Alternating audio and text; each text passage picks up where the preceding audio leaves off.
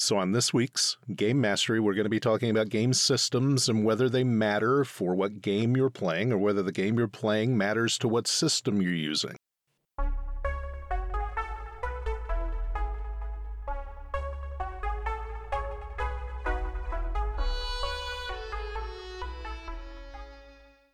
And as always, I'm Steve. I'm Andrew. I'm Mark. And today we are joined by our friend Jay, who is a longtime game player and also a DM, and he's been dipping his toes over the past, year and a half, going on a year and a half coming up? Year and a half. Into Roll20 and doing the whole distance RPGing before it was cool, before the pandemic made it cool. That sounds terrible, but that's kind of what's happened, actually. And when we were talking back and forth in messages, Jay brought up something interesting that I hadn't thought about. And that was from the start of the podcast, we never actually sat down and defined what a role-playing game is. We didn't talk about what a role-playing game is or how people think about them and what's required for a role-playing game or anything like that. And it kind of bugged me a little bit, Jay, that you brought this up. I'm going to be honest, all right? Because usually when it comes to instructions, I try to be pretty thorough. And in this particular case, I think I just jettisoned that whole concept from the beginning because it was such a strange rush and very chaotic to get the podcast out initially. And so the first episode wasn't the first episode we recorded, for instance. And so we didn't do that. But, you have a wealth of game knowledge, not just role-playing games, but you're probably the biggest board gamer that I know as far as what you've touched on, during your life. And so I'll put you on the spot. I'll reverse it back. If you had to define a role-playing game, how would you define it? Well, I think there's definitely a spectrum of what you define as a role-playing game. First, you have to think, what is a game to begin with? Is a game a competition? Is a game more than one person? And then you have to go one step further in what is a role-playing game. Is a role-playing game tea party with your daughter? You're both assuming roles.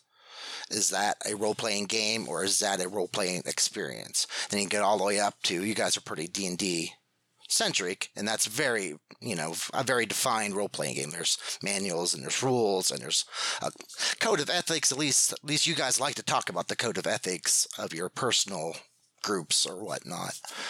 So, and everywhere in between. I'm like, if you play Monopoly, are you role-playing a business tycoon? If you're playing Risk, are you role-playing a general? You can all set the Risk table up, put your general hats on, and go to town. But most people don't do that, so it's more of a mechanical activity. But when you're talking about an actual role-playing game, there is certain expectations that A, gamers have, B, role players have, and C, the general populace who watches TV have. And everything in between. That's good. That's good. I usually get a little frustrated by the portrayals of role-playing games in popular culture on TV shows. And every once in a while, something comes around that surprises me and makes me feel good about it. For me, even though I haven't watched the entire series, that little bit that they did in the Community, if you've seen that, I was going to bring that up. That was an excellent episode. Excellent episode. Oh my God, that was wonderful. But they've taken that episode down now because of the Drow roleplay. Yes. Or cosplay. And that is in some ways I find that astonishing, and in some ways I find it completely legit.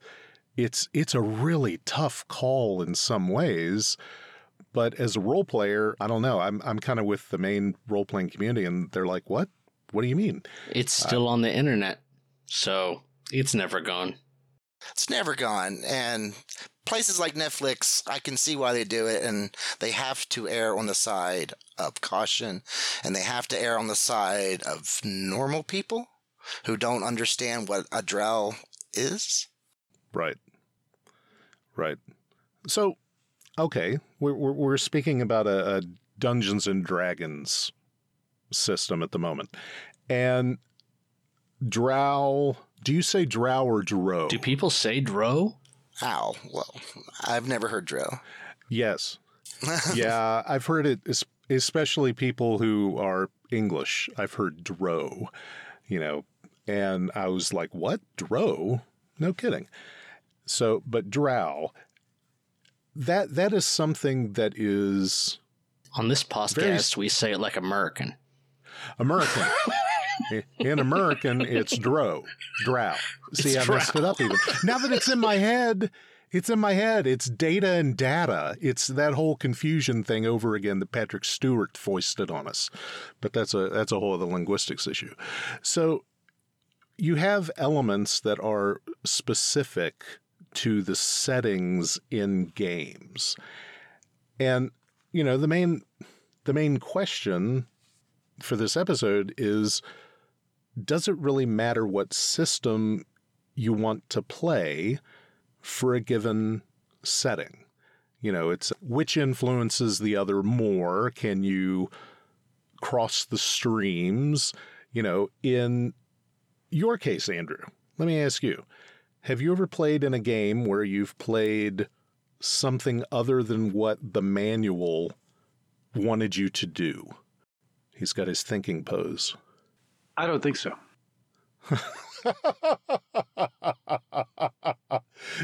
Going back over 30 years of click, click, click, click, click, click, click.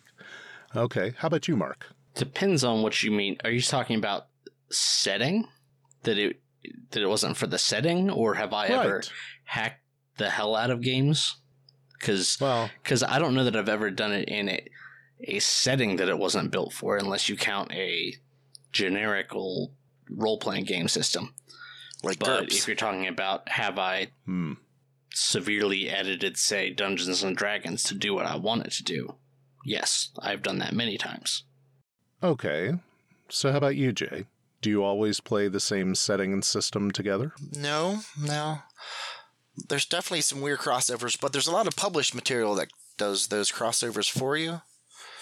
Like right now, one of the D&D campaigns we're playing now, he took us into 5e, but Spelljammered it. So we got our boats, and we got our space and our gravity wells.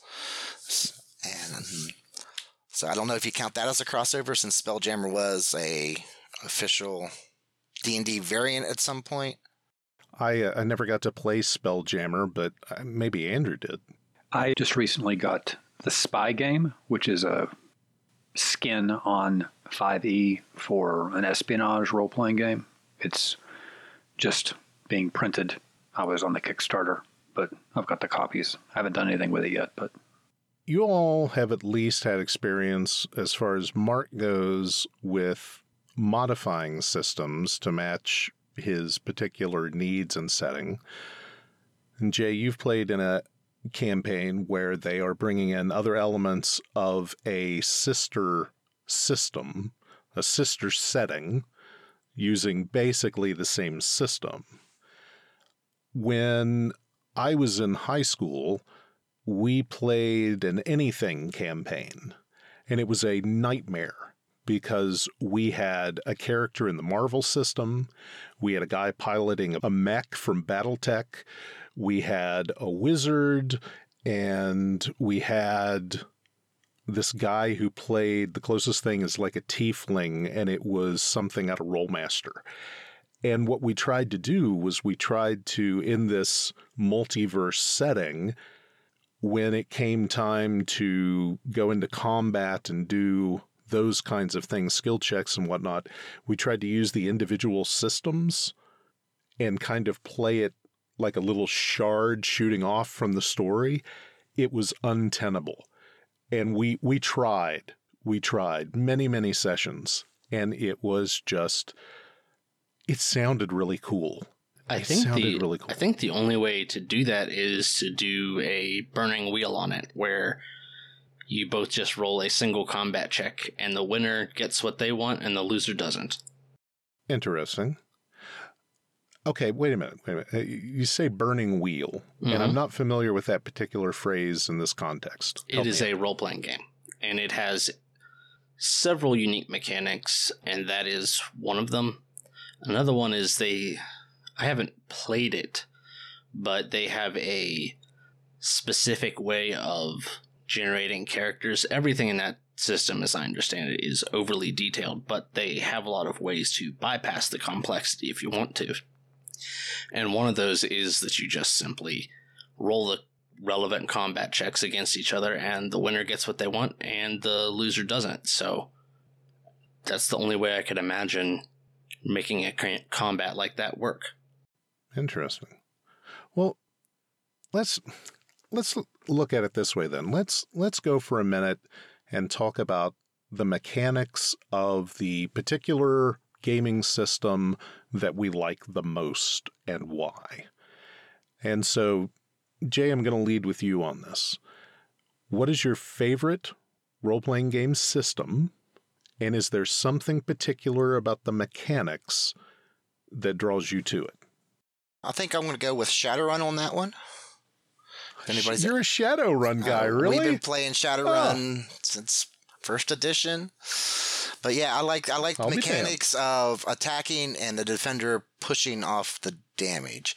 Like in D&D, you have your hit points and you just get whacked until you drop. In the Shadowrun, it's more of a contest of character A and character B, whether you're getting shot at or attacked. You're rolling your combat pool to dodge and weave, and you're just like, oh, I need this many successes. And there's a lot of high tension moments when you see that, the troll with the combat axe coming at you and you're trying to get out of the way, or there's a lot of, you feel more agency than just a minotaur charging you and you have your passive damage. Right. I understand that. I never got to play Shadowrun. I knew a bunch of guys who did. But then FASA came out with Earthdawn, yes, which was, and Earthdawn had mechanics for armor and damage absorption and things like that I just adored, but I couldn't get anybody to play it with me. So, all right, hold on to that thought. Andrew, favorite system, and what is a mechanic or something about the mechanics that you particularly like? I don't think I have a favorite system per se. I think that every game is just a simulation, and certain simulations do a better job of focusing on, every simulation focuses on something at the expense of something else. It's always a trade-off. You might have the detailed combat with, body location targets and, defensive maneuvers, but that's at the sacrifice of story flow, because you end up quickly getting into long drawn. Combats take forever in a system that adds more. The more detail you add, the slower the game flows. So, depending if you're wanting to do a tactical kind of game and you've only got a few players, that would probably be great. But if you've got 8 players and you're having several minutes for each player to resolve their combat, that's going to be difficult for everybody to. You're going to get people to check out. So I think that the size of your group is a factor. I think the purpose of the simulation, is it to tell a story? Is it to be to experience some good, clever tactical maneuvers? Those are all. So I don't know that there's any one preferred system. So there's my non-answer to your question. Thanks for that. Mark, can you do me a solid and do a little better? And not better, but can you give me a favorite or a mechanic? So, actually, probably not, because All right, wait, damn it to hell. I have a love-hate relationship with a lot of different games, because so many of them provide things that I like, but then what they've mixed it with is not, it's not something that really does what I want it to, which is why I end up hacking systems all the time. So, but I guess I would say that as far as mechanics go, the most interesting system that I think brings a lot of the most new things to the table is Fate. Like, Aspects in particular are a phenomenal take on role-playing systems and a different way to do it. Okay. Explain a little bit more about the Fate system for people who don't know. So Fate it has an entirely different dice system. It uses fudge dice or Fate dice, and they'll have some sides that are pluses and minuses, and other sides that are blank. And you'll start out with your skill versus the skill of the check, and then if you roll, say, 2 pluses, because you always roll 4 dice, then it moves yours 2 up the ladder, and if that beats the check, then that's the way you do it. I'm not actually a huge fan of the dice, but the Aspects, what they do is, so you'll define a particular character element. For example, let's say you have a character that has, say, they have like an iron fist, right? So their arm got chopped off, they lost that, and they have an iron fist. And that would be your aspect that you would choose. You'd say that iron fist. And essentially what happens is every player has a pool of tokens. I forget exactly what they're called. They might just be fate tokens. And you can use those to use your iron hand in a situation where it might be beneficial. So say busting down a door or something like that. And then you will get fate tokens from the GM if they choose to invoke your aspect. So in that case, they would say, oh, you're trying to, say, open this lock. Well, you don't have the dexterity. So they'll use that and invoke that to do a penalty on them. And in return, you'll get some of these fate tokens that you can later use to punch somebody in the face really hard with your iron fist. And that they also use that for, say, wounds, right? So once you get wounded, you'll take an aspect of, bruised ribs or whatever, and then that can get invoked against you, and so forth. So it's really an entirely different take on sort of the mechanics. It's a lot more loose, and I do prefer cinematic systems in general. Cinematic combats, because they tend to go faster, and I think that obsessing over the details gets in the way of the combat, of the flow of the combat. But this is part of the love-hate relationship, where if you are going to go detail-oriented on the combat, then I think that combat needs to at least be very entertaining, which I think is what 4th edition of Dungeons & Dragons does really well. You go into that game, and the mini-game of the combat is not cinematic at all, but it is highly tactical and fun. So if you're going to do that, at least make it good and engaging, which I think 4th edition did. Andrew, you moved towards your microphone. Did you have a follow-up, or were you just positioning? I was thinking the Fate system is also used by the Star Trek game, isn't it? There are several games based on it. I know the Dresden Files is a big one. There's also one, Spirit of the Century, that's based on the pulps. I am not sure of if it's been used for a Star Trek system, but it may well have been. And so, if I understand the game, the mechanic is that different checks have different numbers of required successes to succeed. So something that was difficult would require so many success die or whatever, so many points to be rolled. And the more... Sort of. The way it works is, let's say your skill in a check is 2. All right? And the total that you need would be 4. Right? So you'll roll your dice, your 4 fate dice. And if you were to roll 2 pluses, and that's what it equaled out to, then you would succeed on that check. If you rolled, say, a plus, a minus, and 2 blanks, then you're still left with your 2 check and you don't succeed. So it works like a ladder.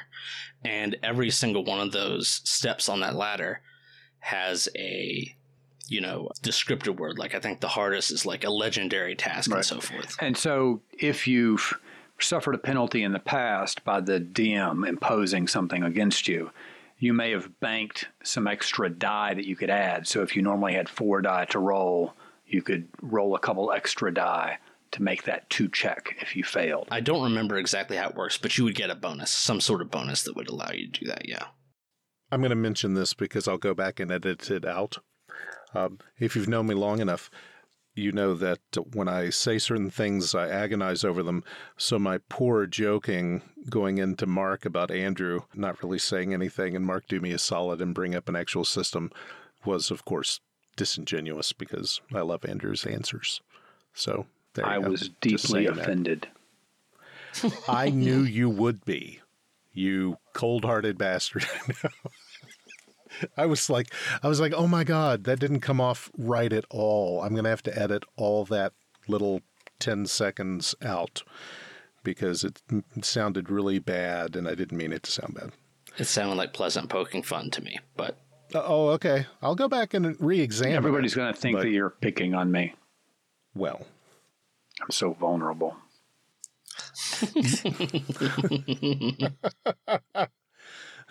Andrew, the delicate flower of the Game Mastery group.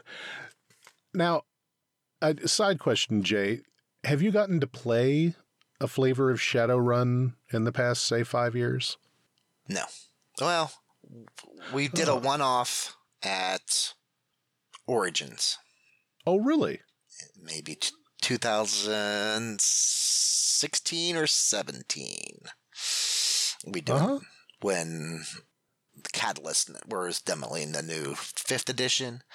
And right now, one of the other GMs in my group is working up either a 5th or 6th edition. We're not sure which yet. So it's on the horizon, but I haven't played any of the newer iterations. I could probably make a 2nd or 3rd edition character up right now, just out of memory from how much we played it in the 90s. Oh wow, man, I'm envious of that. I never knew anybody. I never knew anybody who played, but I knew that was one of the big, probably out of the big ones we did. I was probably in the big 5, top 5. We always came back to Shadowrun. We had multiple GMs, so someone was always running it. Huh. And always from a different perspective, so. Now, when you played in these Shadowrun games, did they stick to the setting? Well, that's what part of the magic of Shadowrun is. You can do almost whatever setting you want, since it's a technology setting with magic. So you could go out into the wilds of Oregon and do a magic-centered adventure, or you could stay into in Seattle and do corporate espionage. You could go to Chicago, which was walled off and was haunted by evil spirits. I mean, so whatever the DM wanted for that particular campaign, or even one-off, you could pretty much pull it off in Shadowrun. Do you want to go fight a dragon? Do you want to see the dragon run for mayor of Seattle? Either one was fine. That's pretty cool. I didn't know that it allowed such breadth. I didn't know. Well, it's a cyberware universe, but magic was reborn. So you have street mages and techno mages and mages that pump their magic back into their body and become physical adepts, or, basically ninjas. But then you have your guys with your Keanu Reeves guys with cyberware and claws and wired reflexes, the whole gamut. The drivers who could become one with their cars and control the drone armies. You have the deckers that go inside the computer and operate. And they almost always have like a little mini adventure while the other people are going. They're fighting the corporate ISIS and trying to turn the cameras off as you break into the arcologies. And it's a whole gamut. And the mages can go into astral space and run astral cover for the meat people going in. So whatever really how the party is made up and how the DM or GM, I guess, wants to run it is how it goes. I feel a little bit of disappointment that I didn't get to play this growing up, or I didn't know it had that much. I knew the basic setting, but I guess not having played it or known anyone who played it, I didn't know that it had the capability to be so varied. And maybe that, does the system for Shadowrun, is there something about that makes it particularly adept at being able to handle that kind of variability? Is there something about it you think that... Oh, it's a completely D6 system, and almost always you're rolling your skill in number of D6s, looking for a target number and opposing the other person's target number. So if like someone was taking a swing at you, they would roll their combat skill in D6s, say that's 8. So they'd roll 8 dice and looking for a certain target number. Like the base was be 4, then you can go up and down depending on, situational modifiers. Then how many successes they have against you, then you would roll your combat pool, which you have a finite amount, so you don't, you can't spend it all. Then whatever gets through, then you would roll your body to push off the damage. So there was always some measure of one-on-one, mano-a-mano button heads. Now, if that's a mage casting a spell at you, they're rolling their casting skill plus whatever level of spells. If it's a rigger with a machine gun on a motorcycle, they're rolling their autopilots and the machine gun's damage, and et cetera, et cetera. So it all kind of boils down into a big handful of D6s versus another big handful of D6s. But there's a finite supply, so you're making choices. Do I avoid the light machine gun coming at me because it's big and nasty, knowing that there's a combat mage going to fireball me here and at the end of the round, or that kind of thing. There's a lot of trade-offs, and there's a lot of juggling of things. Huh. I've become a big fan of opposed role systems recently. It seems like the Star Wars role-playing game has an opposed role, built in, but it's very complicated. Well, it definitely can go off the rails quick. It's based off the Genesis system, and I believe that the Genesis system came out after that, so the Genesis system is more like a refined universal rule set for like the Star Wars role-playing game. Oh, okay. Okay. So, I've got in the notes, things that we've already talked about, but it's interesting. I thought that maybe there'd be more experience about using other settings with other systems and other systems with other settings, because that was, I don't know, something I was so interested in. I mean, I tried to integrate Magic, the card game, into D&D, where if you were a wizard, you had a little 40-card deck, and you would play your deck against the other wizard, if it was magical combat, or if you were, playing against a fighter, you actually used the deck. That never worked out right. Well, there was too much variability. See, but I've incorporated things like using a Savage Worlds style initiative system with Dungeons and Dragons, for example.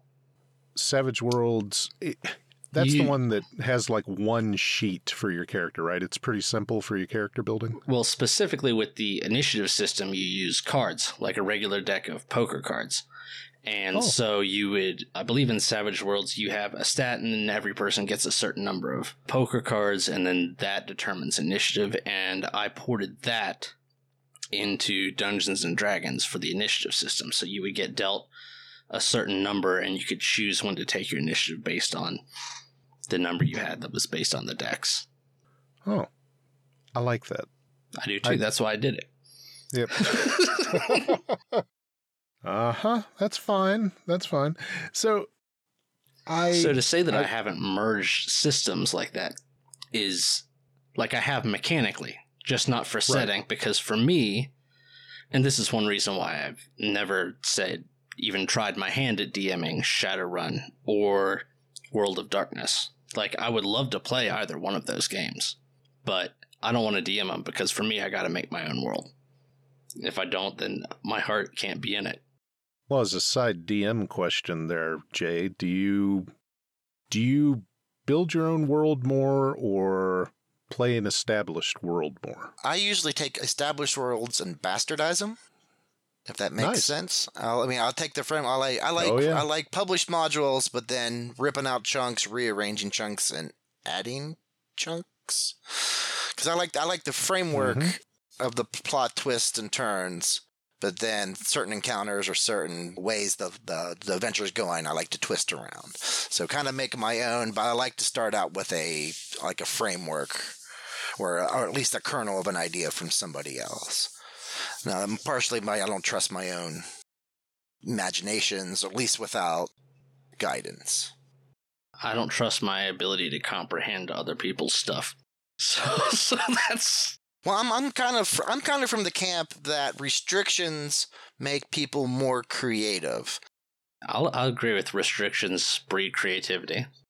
In order to become something good. I've noticed a lot in completely open worlds, a lot of people will just kind of stand and stare. But if you have not necessarily rails, but at least a path with forking branches, things are easier for me. That's one of my other... So, like I was talking about a love-hate relationship. For example, one thing I don't particularly care for about the Fate system is that you pretty much, to make it work, the players have to be proactive, which we've talked about before, that Fate encourages you to play that way.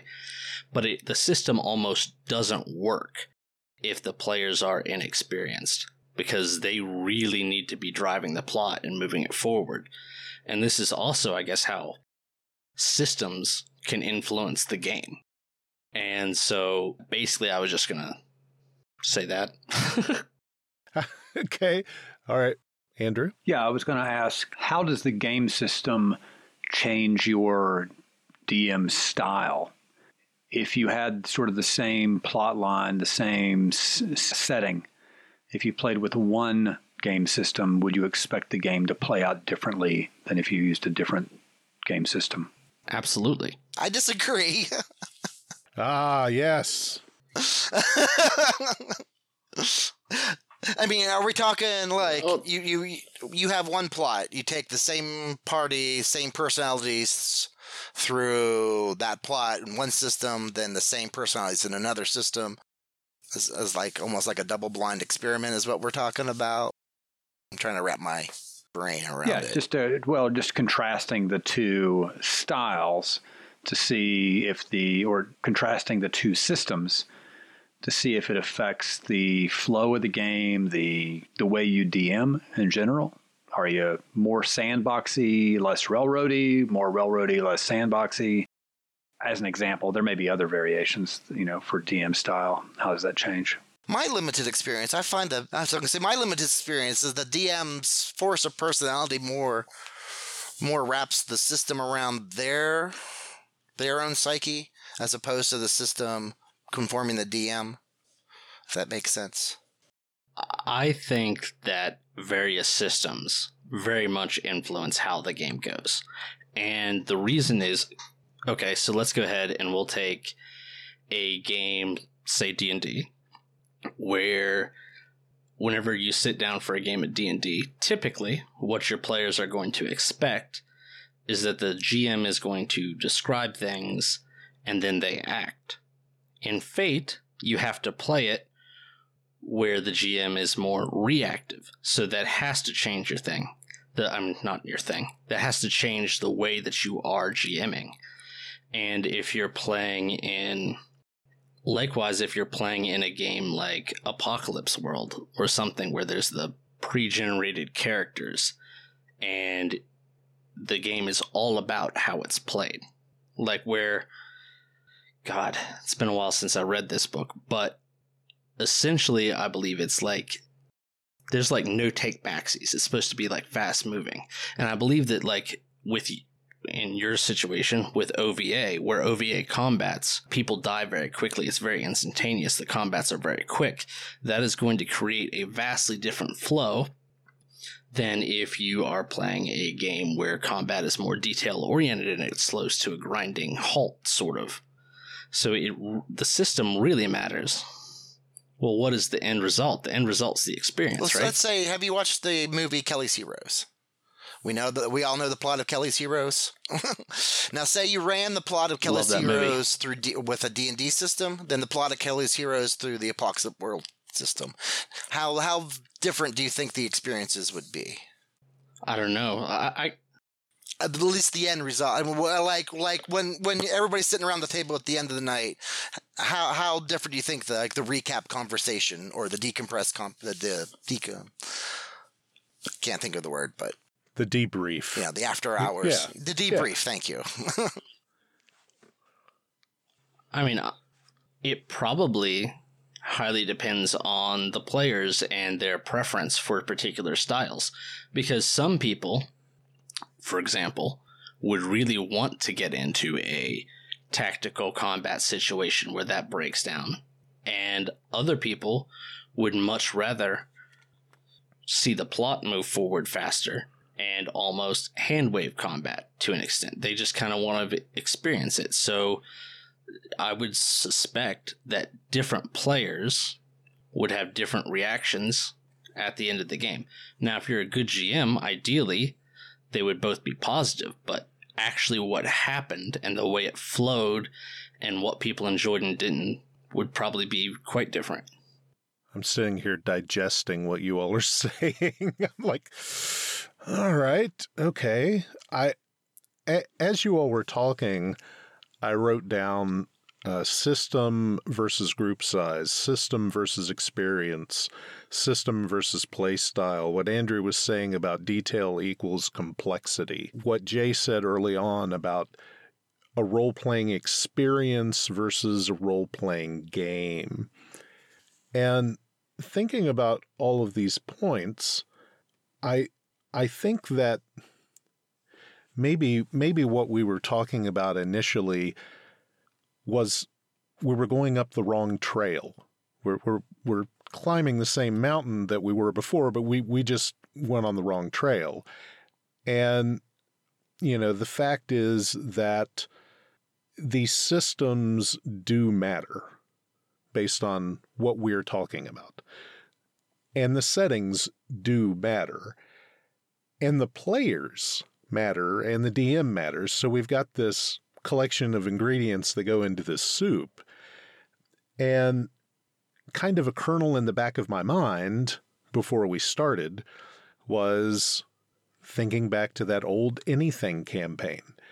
And God, do I know anybody who's successfully, used this setting in that system or that system in that setting?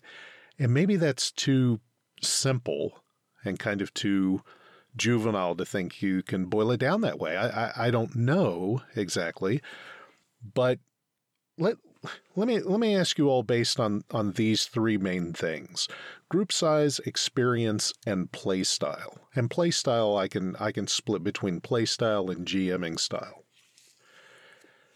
And let's just have you all name a system, okay? And we'll go down the line. 1, 2, 3. If you had a large group of players, let's say 6 to 9, is there a particular system that you think that you're familiar with that would work best for that? Andrew? I don't know. I don't have that much experience outside of, D&D. I mean, that's really my... So, okay, and that's good. That's good. So with D&D, what is your cap on what you think can be effectively handled for an inexperienced large group? Or an inexperienced group? Inexperienced group. For an inexperienced group, I would keep it under 5. I think for an experienced group with the right tools, you can easily handle 9. Okay, with the right tools, meaning something that helps with like Fantasy Ground or Roll20. Yeah, Fantasy Grounds or Roll20 that sort of, you have a content manager or something that sort of keeps the flow going, a little bit of automation to the process, then you could easily handle 9. But I think for an inexperienced group and an inexperienced DM, I'm assuming if you're saying an inexperienced group, somebody that's just starting to play, you get more than 5 and you're spending too much time looking up rules. But I think that's true for any RPG. I think that no RPG is so lean that you can that I'm aware of, that you can pick up the rules after just 30 minutes of breathing the synopsis and kind of run it. I mean, you need a little bit of time to, and you've got some investment there. Challenge accepted. Okay. Jay, inexperienced group. Experienced DM, though? Small group. Let's say experienced DM, yes. Yes. For a large group, I haven't thought of the small group yet. For the large group, I'm going to go with Dread. If anybody's played Dread before. It's a bare bones role-playing game that is more of a storytelling game. And it requires the players to buy in and kind of become their characters. And it also requires a GM to watch the players and provide story points and make sure that no one's just being a wallflower. But there's no dice, and it's all storytelling. And anytime a roll needs to be made, like a standard RPG roll, you pull a block out of a Jenga tower. If the Jenga tower collapses, your character meets some kind of horrible end. Oh. So as the game continues, the tension ramps up as everybody's staring at this tower, and the DM can focus the points on different people, and as they come up with their plan it's usually almost a horror trope. Do you know who did that game? I believe was it the same guy that did Cigarette Girls? Because I don't know Cigarette Girls. Cigarette Girls is like a one-page free thing on the web that it's basically the epitome of a bare bones system. But it actually sounds like a really challenging role-playing game experience. But this is we're walking the line between a role-playing game and a storytelling game, or maybe even a drama exercise. Right. But that could be a whole different episode. Okay, I'm gonna come back to that in a second, Jay. Mark, large group, inexperienced players, experienced GM. Depends on how large you have. If you have large enough, then obviously you do one of those, like you would do, say, Vampire the Masquerade, but you do the live action one where people do the paper rock scissors instead of rolling dice and such. Right, a little LARPing action. Okay. Sort of LARP. Kind of halfway between. All right. Vamping. Okay. No, that's not exactly right, but there we go. All right. Andrew, I'm going to leave you off of this for this follow-up. But for a small group, lack of experience, first time players, what would you use? And I'll ask you, Jay, what would you use to get people interested in playing a role-playing game?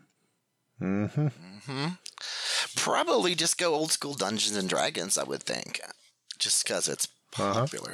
As if you need somebody with dungeon mastering skills. Now there's other alternatives, but the Dungeons and Dragons, everybody's heard of it by this point. So, and you can make a pretty bare bones D&D character. Like you're the fighter with this, and we go off.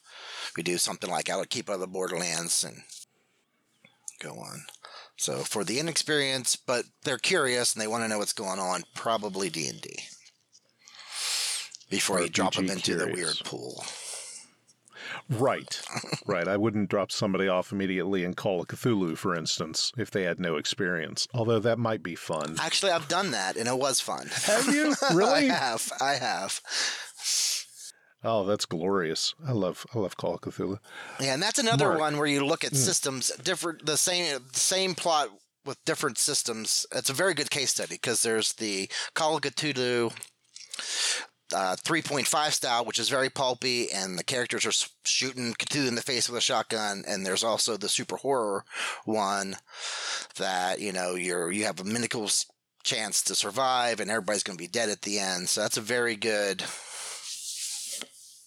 case study of the same plot, but in different systems within the same world, and how the outcome would be very different.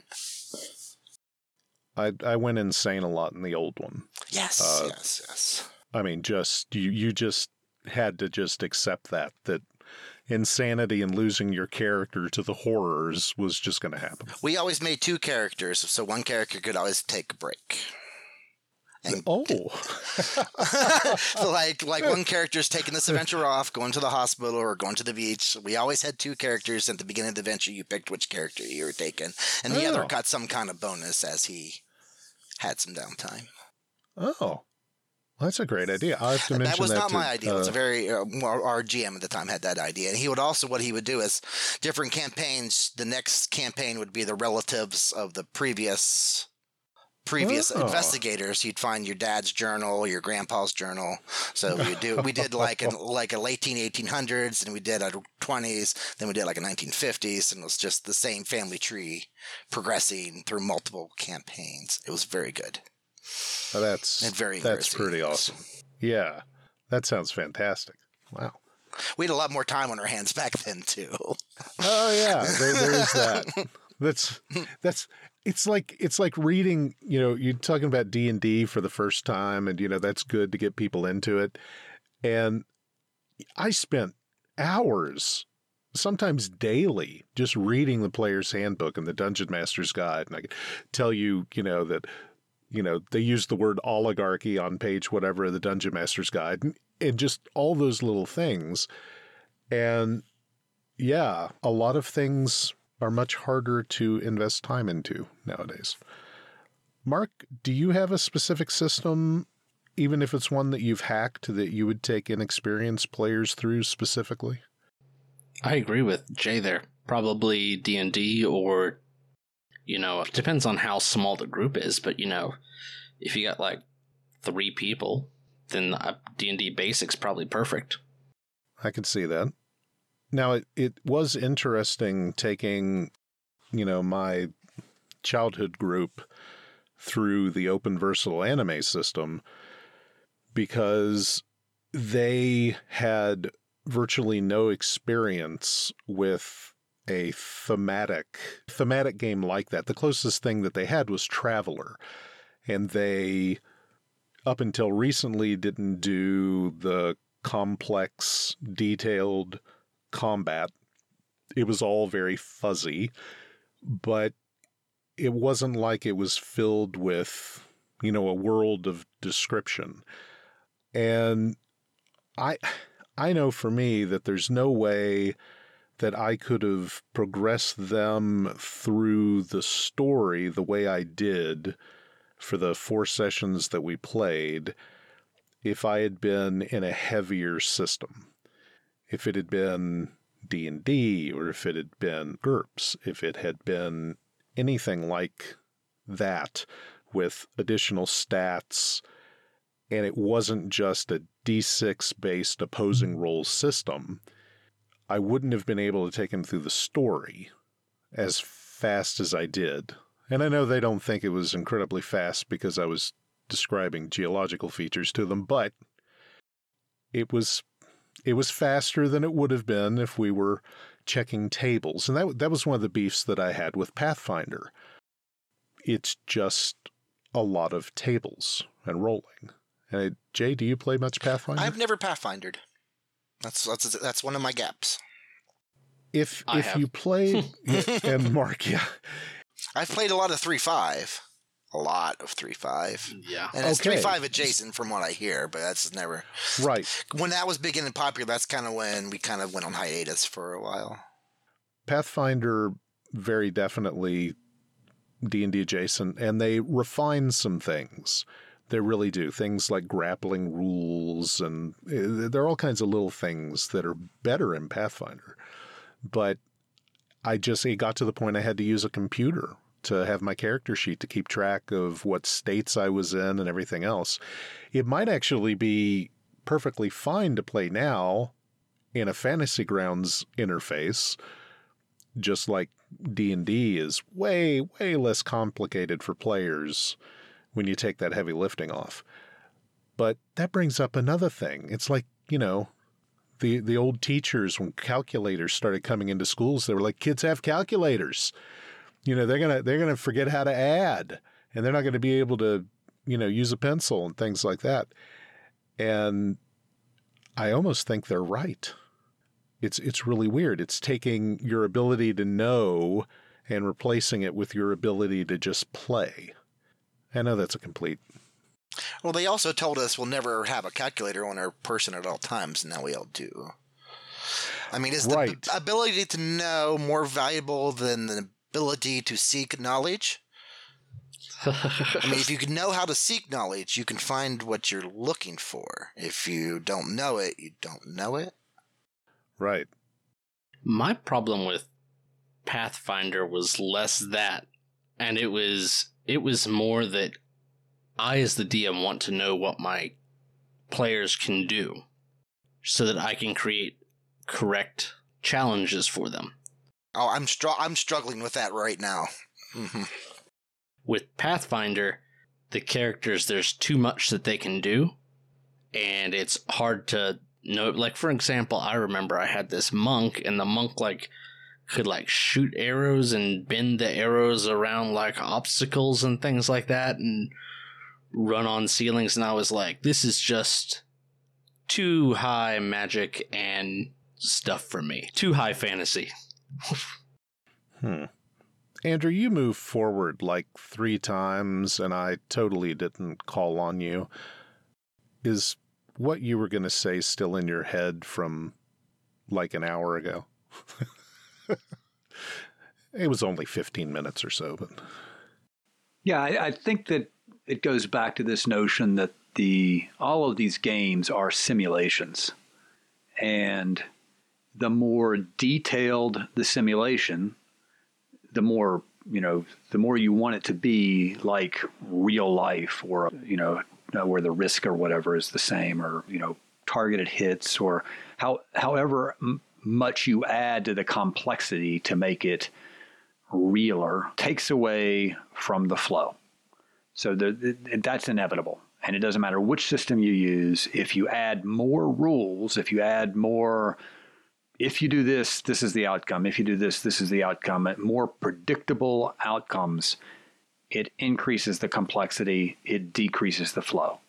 So at some point, every dungeon master, regardless of system, it seems to me, manages that trade-off. They don't use an optional rule, or they do add it. It depends on how much complexity they want to build in, knowing that the complexities that they add are going to decrease the flow.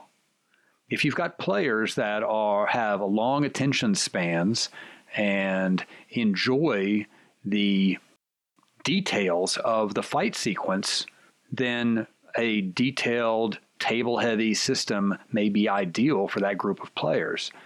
If you've got players with a short attention span who, whip out their phone, or they start playing a video game while you're running the game because it's not their turn and they're not really following what's going on, then a game that relies heavily on tables and looking up stuff and, that what we would consider the realism piece is not going to fly. They're going to check out. You're going to lose them for the next game. They're going to think back and say, yeah, I was playing another game. I'd already lost interest. So I think the danger, or, maybe one of the reasons, I've seen this, and again, my experience is very limited to D&D and a few offshoots from TSR back in the day, but the tendency has become for games to be a little more streamlined, a little less realistic. They're not even apologetic about that. They just say, look, this is, designed to be sort of quick and dirty to get the story flowing. And I think a lot of that comes from play testing lots of different audiences and realizing that attention spans are getting shorter across the board. And that if you're wanting to have they want to get to the next part of the story. They don't want to enjoy the minutia of the battle. And it's going to depend on your table. I agree. We've often described the current D&D 5e as the video game version of Dungeons & Dragons. Just because the way it feels. Like, it's really easy to bring the party back up to full health. It's really easy to bring somebody who dropped down unless you have a total party kill, but it's very... And all the skills and whatnot, it's very much a video game. At least emulates a Skyrim experience versus something like 3.5 did, which was more granular. I agree with that. I particularly liked playing Call of Cthulhu recently because things were very much more fatal. You know, a stab wound, for God's sakes, don't get shot by a gun. And yeah, good God, that's just, we had a character got a shotgun and it was like he might as well have had a tank. It's amazing. But, you know, those things, I guess that, you know, all of these systems have a setting kind of baked in. And really, it doesn't make a lot of sense, I believe, for the most part, to muddy the system and the setting unless you are, you know, aware enough to try and figure out what you're going to hack together. So, you know, a Mark situation where you take one element to use it in another system because there's something about it that you find that makes the gameplay more effective or flow better, but it doesn't impede the enjoyment or the knowledge, you know, that people need in order to have a good time. And, you know, my recent experience with this OVA system, because it is meant to be able to emulate basically any setting, I guess if I wanted to do something in a different setting, I would just use OVA again. Unless it was something I wanted to do like Dungeons & Dragons or Call of Cthulhu or something that was, you know, more specific with a system that I liked, that I thought the players could play. Damn it.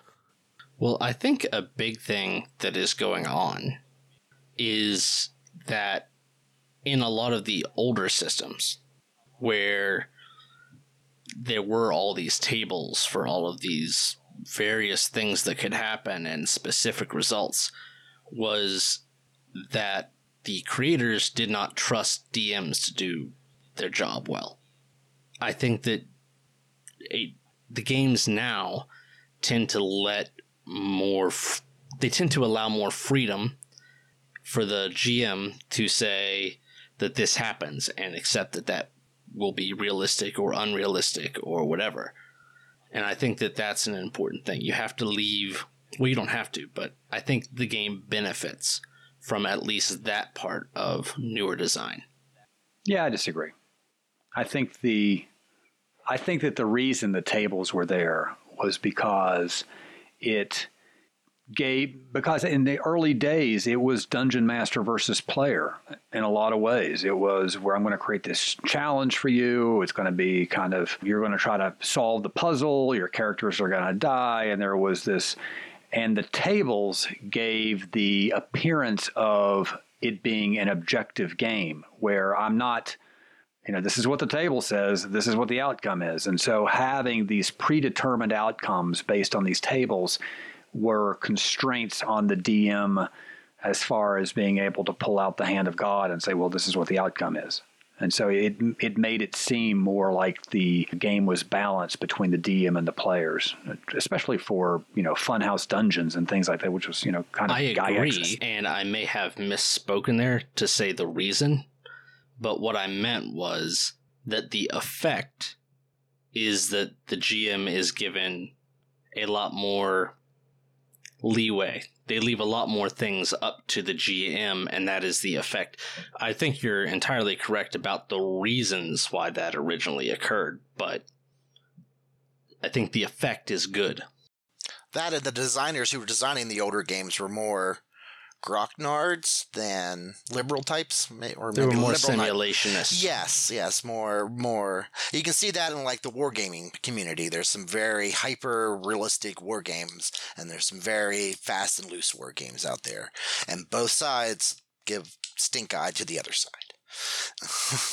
And that's kind of how RPGs evolved. I mean, they were very granular, and they wanted to mimic, or more of a simulation, as Andrew was saying, but it really limits flow unless you're super versed into the system. And it really turned a lot of people off, and that's why they're streamlining more now at a more diverse audience is enjoying them, mostly because of the internet, because everybody can now freely exchange ideas instead of the weird, back in the back of the high school and the chess club meets and it gets very Grocknardy. I come over a very small high school too, by the way, so the supplies were limited. I'm embarrassed that I'm going to have to Google Grocknard. It's a very hyper realistic style of wargaming. Like when you would play a World War II game, it's the Sherman S1 Mark IV versus the German S1 Mark V. Like one gets an extra +1 to do this one particular action, or I just made those terms up. Please don't Google this. But it's a very hyper realistic. It's a very hyper realistic form of tabletop wargaming, to the point where they don't even use it like miniatures. They're using little paper chits, and there's hundreds and hundreds of little paper chits everywhere, and it takes days and days and days to complete the game. And some people really, really love it. I have a stack of Avalon Hill and a few other like weird lesser known manufacturers downstairs that I am dying to eBay, because I'm not going to play them. I've carried them around in some form or another for 25 years, and they're just so damn complex. I mean, they really are. I found this board game for like $2 somewhat recently, a few years back at the Salvation Army, and it was a very, very intense simulationist game of like basically the Roman Empire. It was more of a simulation than a game. Yeah. And if you look at the tables in the original through second edition GM's guides, that granularity that Jay briefly mentioned is there. It's I'm going into a town. How big is it? Roll on the table. How many peasants are there? Roll on the table. How many? And it gave you the opportunity to kind of pilot your environment through tables. And it had to be that way. It really had to be that way. The way it outgrowthed. Wow. That is. There was an outgrowth? Yeah, somebody's going to take my English degree away from me. So, yeah, it had to be that way based on the games that they were playing that, created what we have now. But I do believe that 5th edition and 4th edition of Dungeons & Dragons, I don't like the fact that it's so life-friendly for the players.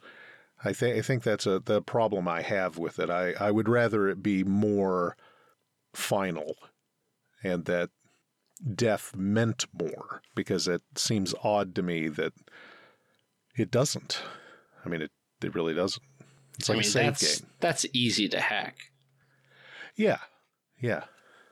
Yeah, we could just, you're down, and re-roll. That'd be an easy easy replacement. With the healing aspect. I'm just thinking about how many characters we would be out in our Wednesday night game if that was... I know. We've had a lot of people hit 0. I know. For me, it also depends on the enemies. So, for example, I like oozes, because one of the things that I can highly justify with oozes is they're out there to eat. They aren't there to, take down people in combat. So whenever somebody's down, they just start eating them. Like, that's it. So, like, they don't stop hitting them. They don't get these death saving throws. They're going to just get attacked until they die.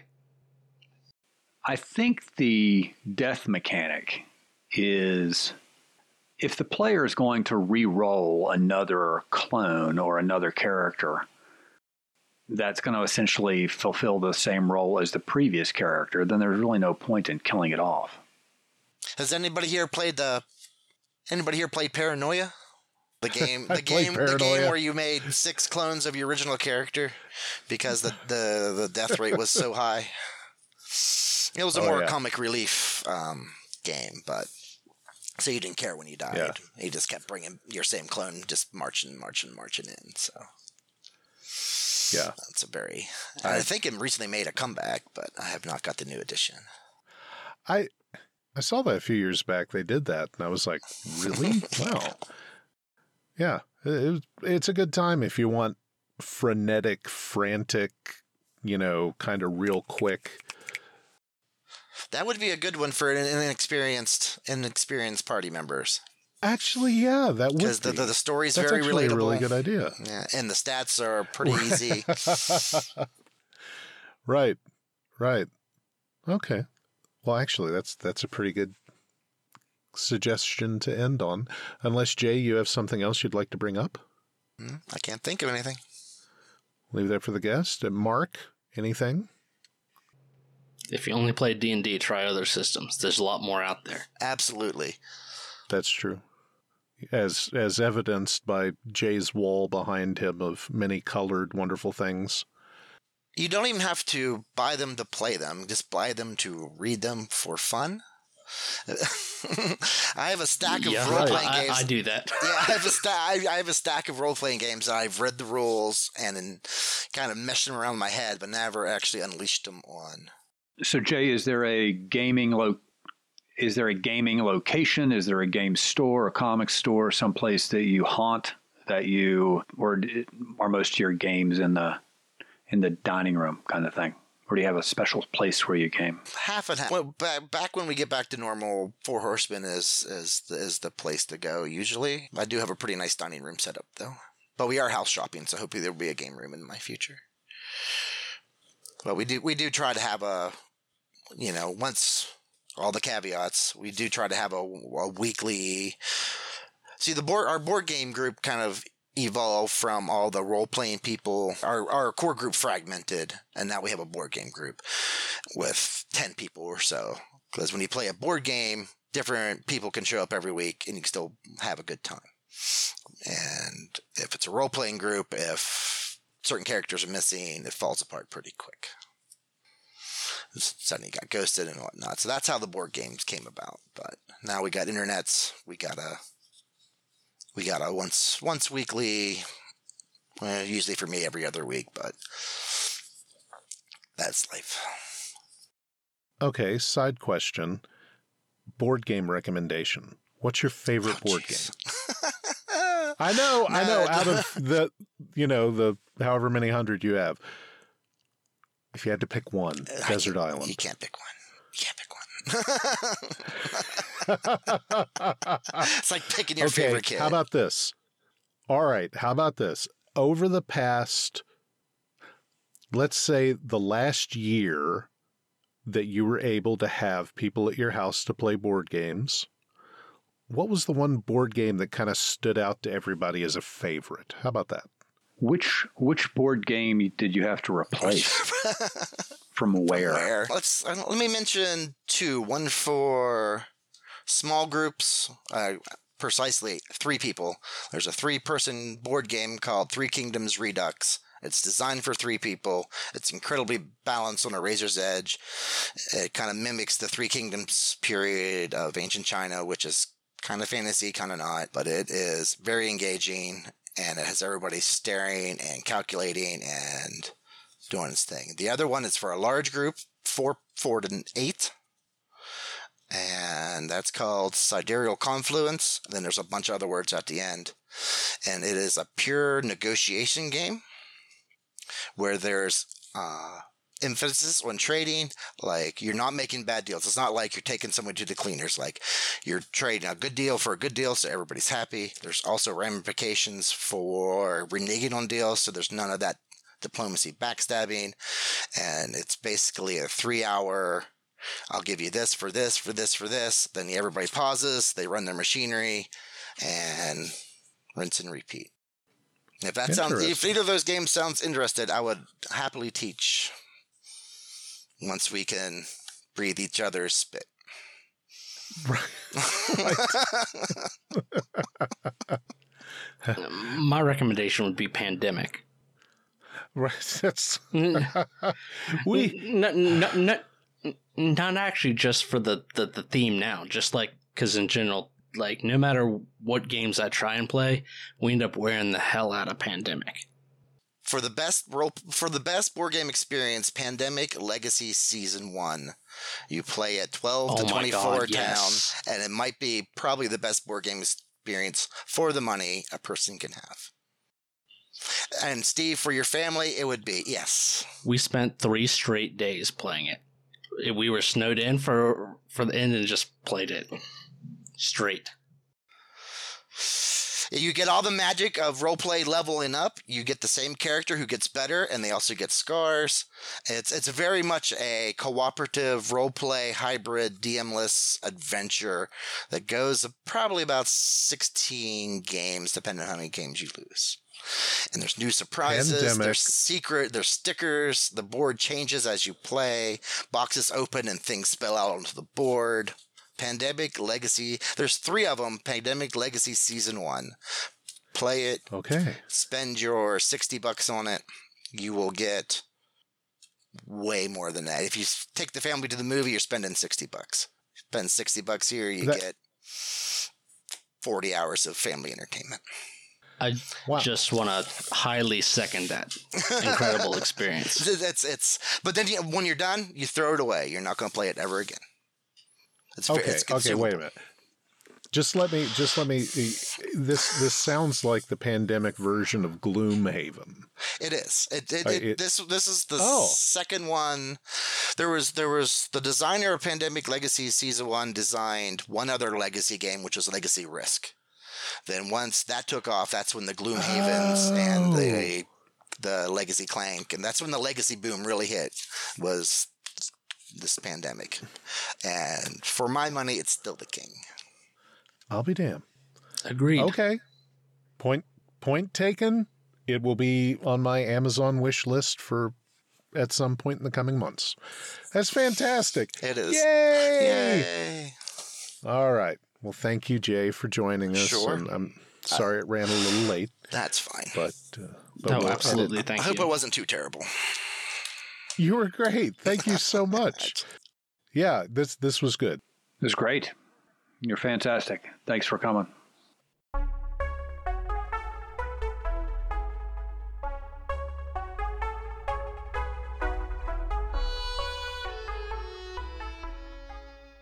Thanks for joining us on Game Mastery.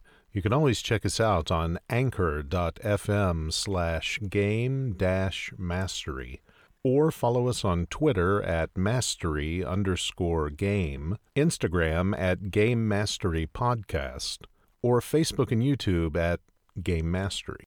If you'd like to ask us a question or get some follow-up information, maybe submit a topic for the show, please email us at rpg.gamemastery@gmail.com. And we'll be back next week for more information to make your games better and to make you a better game master.